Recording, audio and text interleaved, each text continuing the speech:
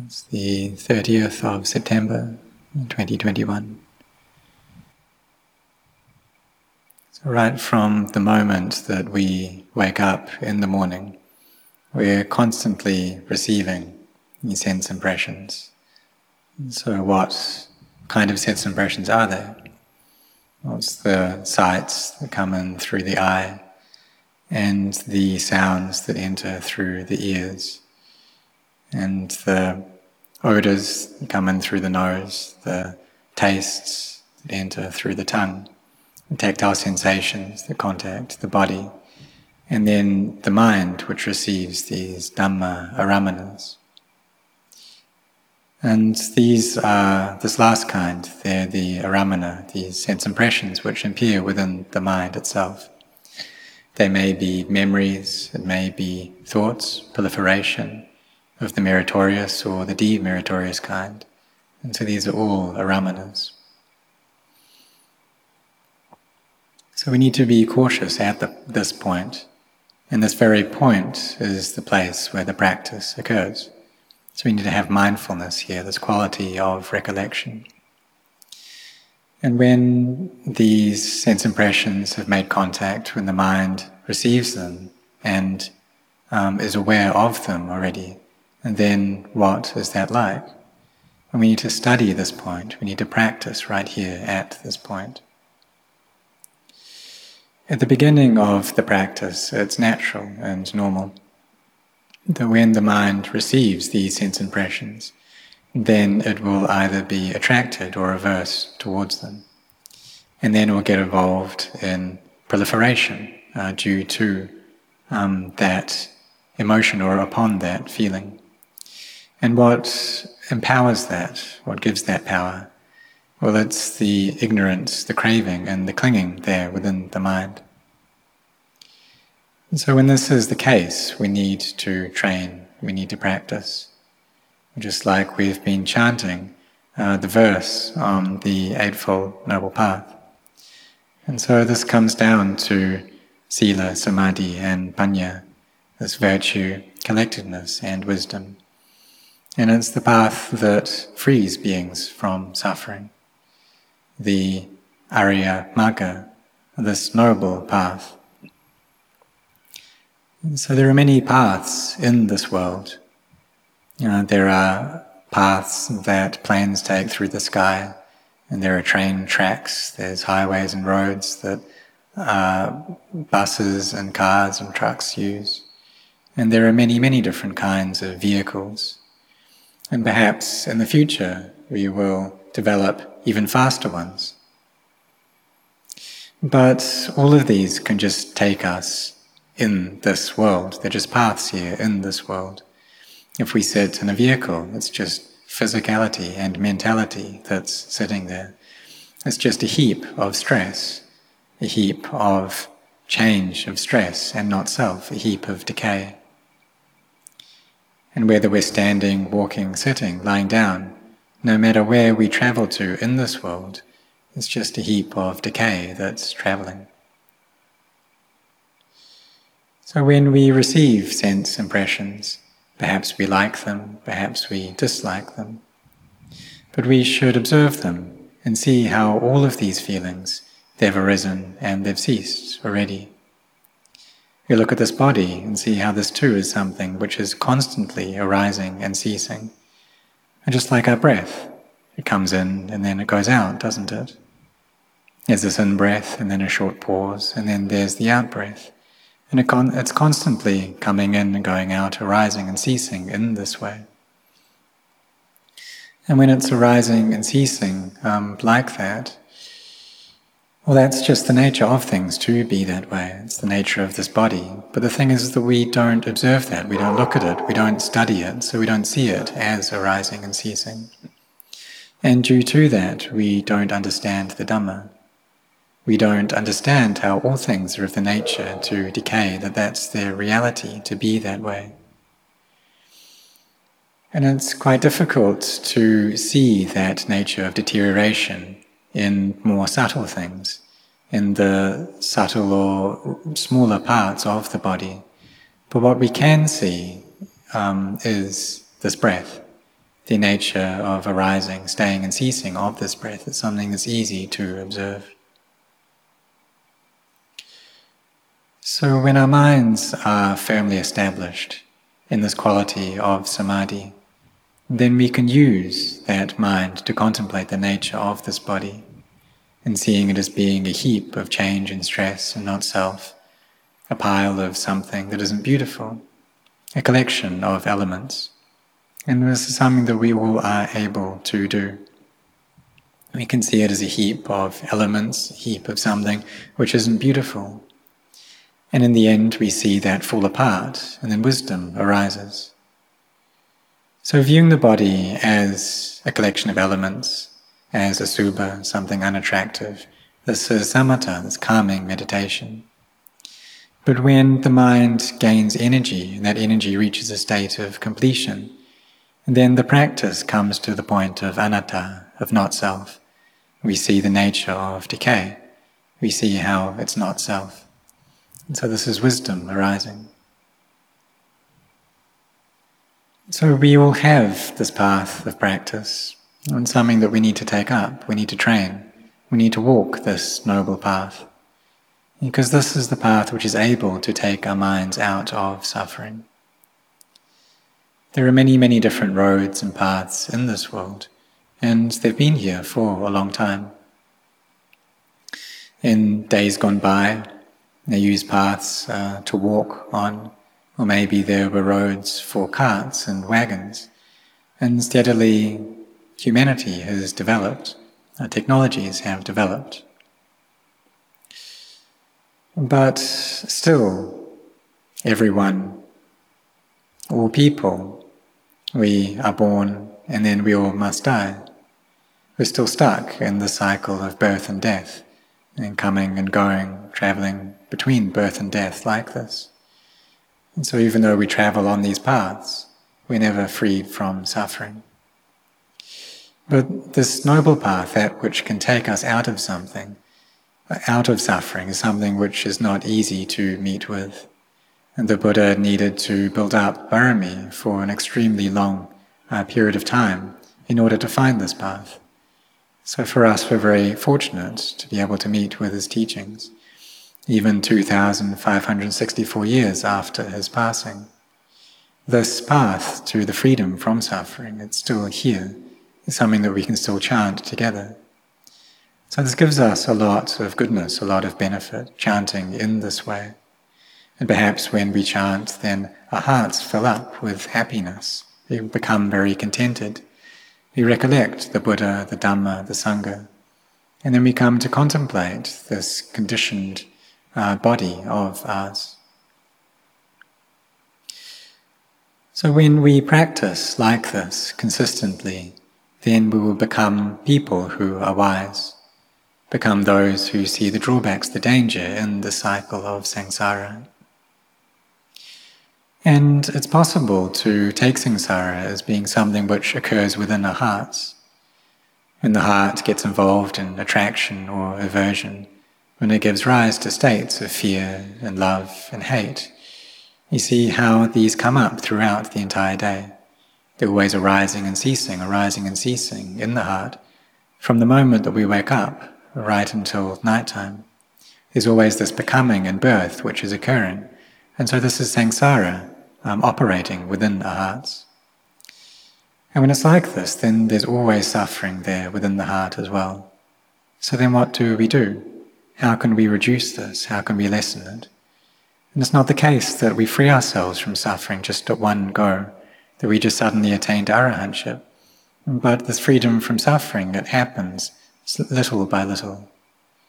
So we need to observe suffering and ask ourselves, what is it that causes it? What comes about due to wrong views, due to the proliferation upon wrong views. And so it's natural and normal that this occurs for us. When we're practicing, then there's proliferation which occurs within the heart. And so we have mindfulness there, we have this recollection, we have sampajanya, this clear comprehension, knowing what's going on. If the mind's thinking, if it's proliferating, then what's it thinking about? And so we practice like this. But we see that even though we may have everything, even though we may have a lot of happiness, it's still something which isn't sure. The benefits that generosity and virtue give us is heaven, that we experience heaven. That when we are kind, when we sacrifice, when we are virtuous, then we experience heaven. And that's the benefit of dana and sila. And we have faith in our heart, and we practice, we try to develop these hearts. But just having this generosity and this virtue, it doesn't give us the wisdom to free ourselves from suffering. We also need to see the drawbacks in these things as well. How this happiness, it's something which changes, it's something which isn't sure. Or the ease that we find in the body right now, this too is something which isn't sure. This is something which deteriorates every single day. And what permanent, lasting thing can we find in this world? And we can ask ourselves, well, how long are we going to live? Will we live to the age of 80? Well, that's not sure. Perhaps we have the merit to live even longer than that. But there are very few people who live past the age of 90. It's very few. And if people do live to an age older than that, it shows that they've got a lot of merit. But in this present day and age, perhaps we live up to the age of 80, and that's the age that the Buddha reached. But really following the tenets of Buddhism, that every 100 years after the life of the Buddha, then the average life expectancy reduces by 1 year. And so it's 2,500 years have passed. And so we're down to 75 years now. So that means that if we live to the age of 80, that means we've had a long life already. If we live to 90, then that's extremely long. If it's 100, then that's very, very long. And so those who live to the age of 80 or 90 or more, this is something to be quite proud of. If we live past 75, then that means that we're already kind of running on extra time. This is a great profit for us. So we should try to use that time to build up goodness, to not be heedless, even in the happiness that we get. Because even though we may be experiencing heaven, that too is something which isn't sure. So we should see the dangers in that, the drawbacks in that, how it's something that changes, and something which we can't depend on. So it's similar to Venerable Yasa, who was a child born in the city of Varanasi, and someone who had a lot of merit, a lot of barami. And he could enter into first jhana just by contemplating Asubha. It shows how much barami he had, and that he cultivated this for a very long time. Eventually became one of the great disciples of the Buddha. And so he was born into this wealthy family, but when his barami reached completion, then he looked at the surrounds, the things around him, and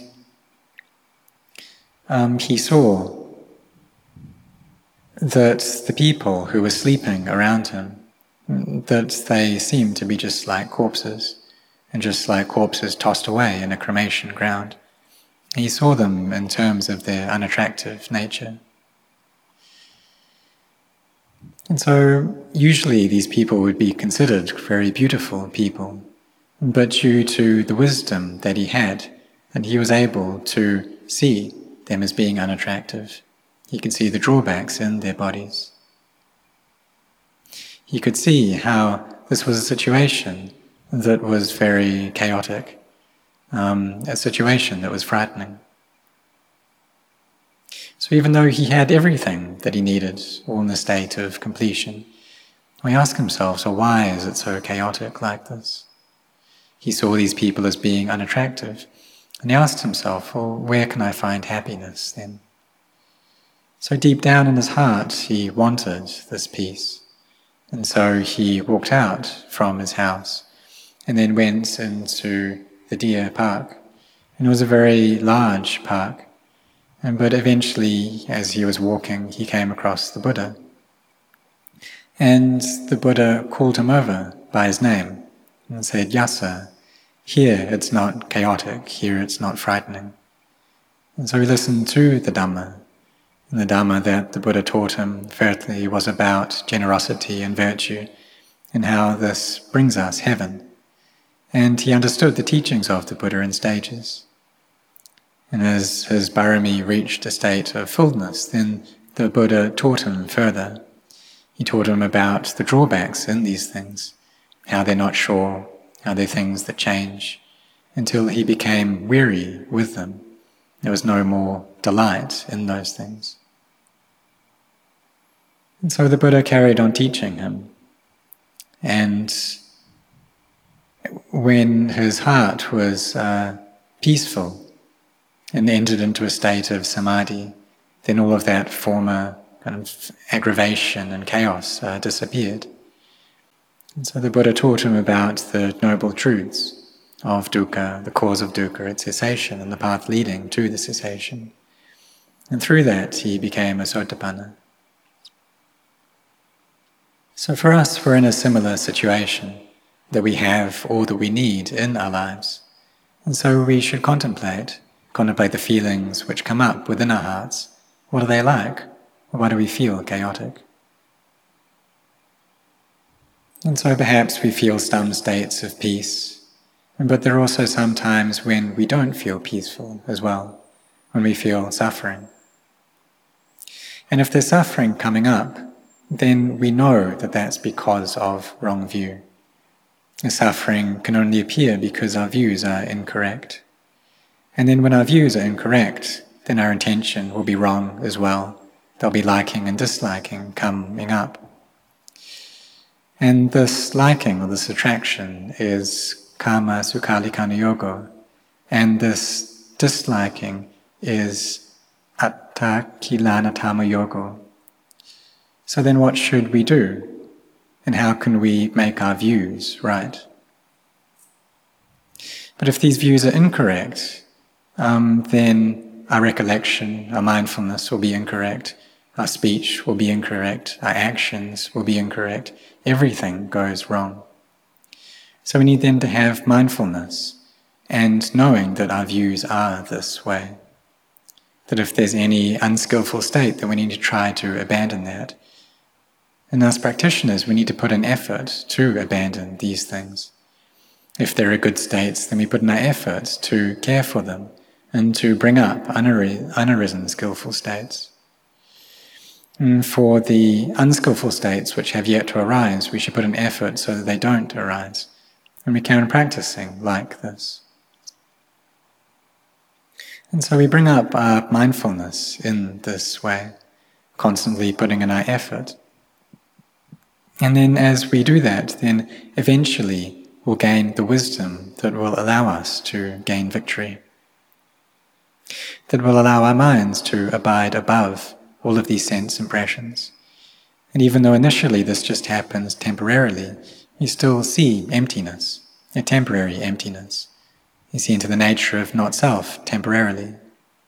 And it may just be a glimpse that we gain, but we see clearly, and we gain this understanding.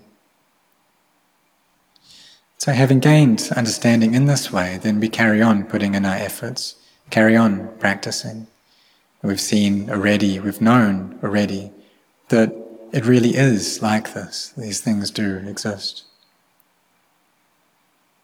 And so then, when the mind reaches this state where it's not attached and experiences a great happiness that comes from seeing emptiness, and it's a different type of happiness than what we've experienced before. And the happiness that comes from sights and sounds and tastes that we like, for example. It's even different from the happiness that we gain from building up goodness, the happiness, the joy that comes. And initially this may just be a small amount of samadhi when the joy comes together. But as we carry on practicing, then it develops into upacara samadhi, this neighborhood samadhi, and then appana, access samadhi.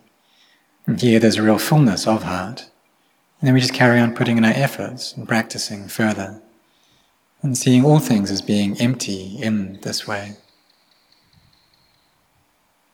And so through this, then we can see Nibbana, just a little Nibbana, and we gain confidence in this path of practice, gain confidence in this noble path, and sila, samadhi and panya, that it really is like this, that it does give us these results.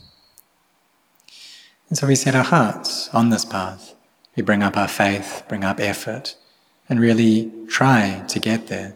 Again, this feeling that we need to reach Nibbana, that we really need to throw everything we have into this practice. And looking internally, because if we look externally, that's the cause for suffering to arise. So we should look inside, because suffering arises due to the wrong views that we have. And so we try like this, and then we can gain insight, we can gain understanding. So even though the Buddha passed into final Nibbana already, if we practice following this path, following his teachings, then we can see the Dhamma. And through that, then we realize this inner Buddha, this inner nature of awakening. But even if we were very close to the Buddha, or even if we stay very close to Arahants, but we don't practice, we don't develop ourselves on this path, then we won't see the Dhamma. So there was a simile that Luang Por Chah occasionally gave.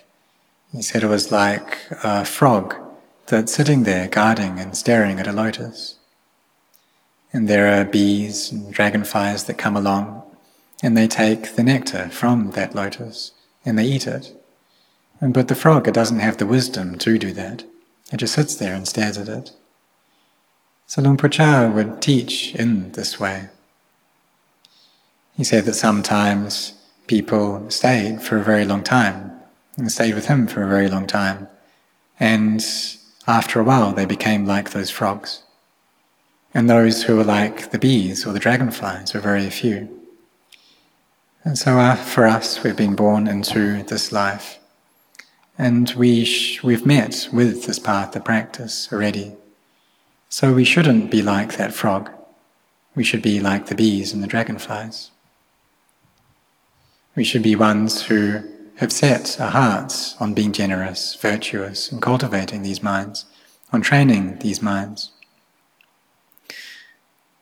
And when our mind thinks something, then we shouldn't believe it. When it proliferates, then we shouldn't believe it. And we tell ourselves, this is not sure. You say to it, don't lie to me, don't trick me. And when we know these things in time, when our mindfulness is up to speed with them, then we let them go. So we should look at our lives just during this day, and what things have deteriorated during the space of this day. And perhaps there are things that we like, and things that we love, but these things are not sure. And they deteriorate as well, don't they? You see how the days, the nights, they pass by. And maybe we can see how old we are now, and then think, well, if we die at the age of 80, then how long do we have left? We may be infatuated with things in this world. We may have a lot of liking towards them, but we should see how we're not able, and no one is able to take anything of this world beyond this world. And so we should train ourselves on this path, and so that we gain knowledge, and so that we can see the Dhamma within this very life. And then we can take that Dhamma as our refuge when we pass away from this world. And so may all of you set your hearts on this.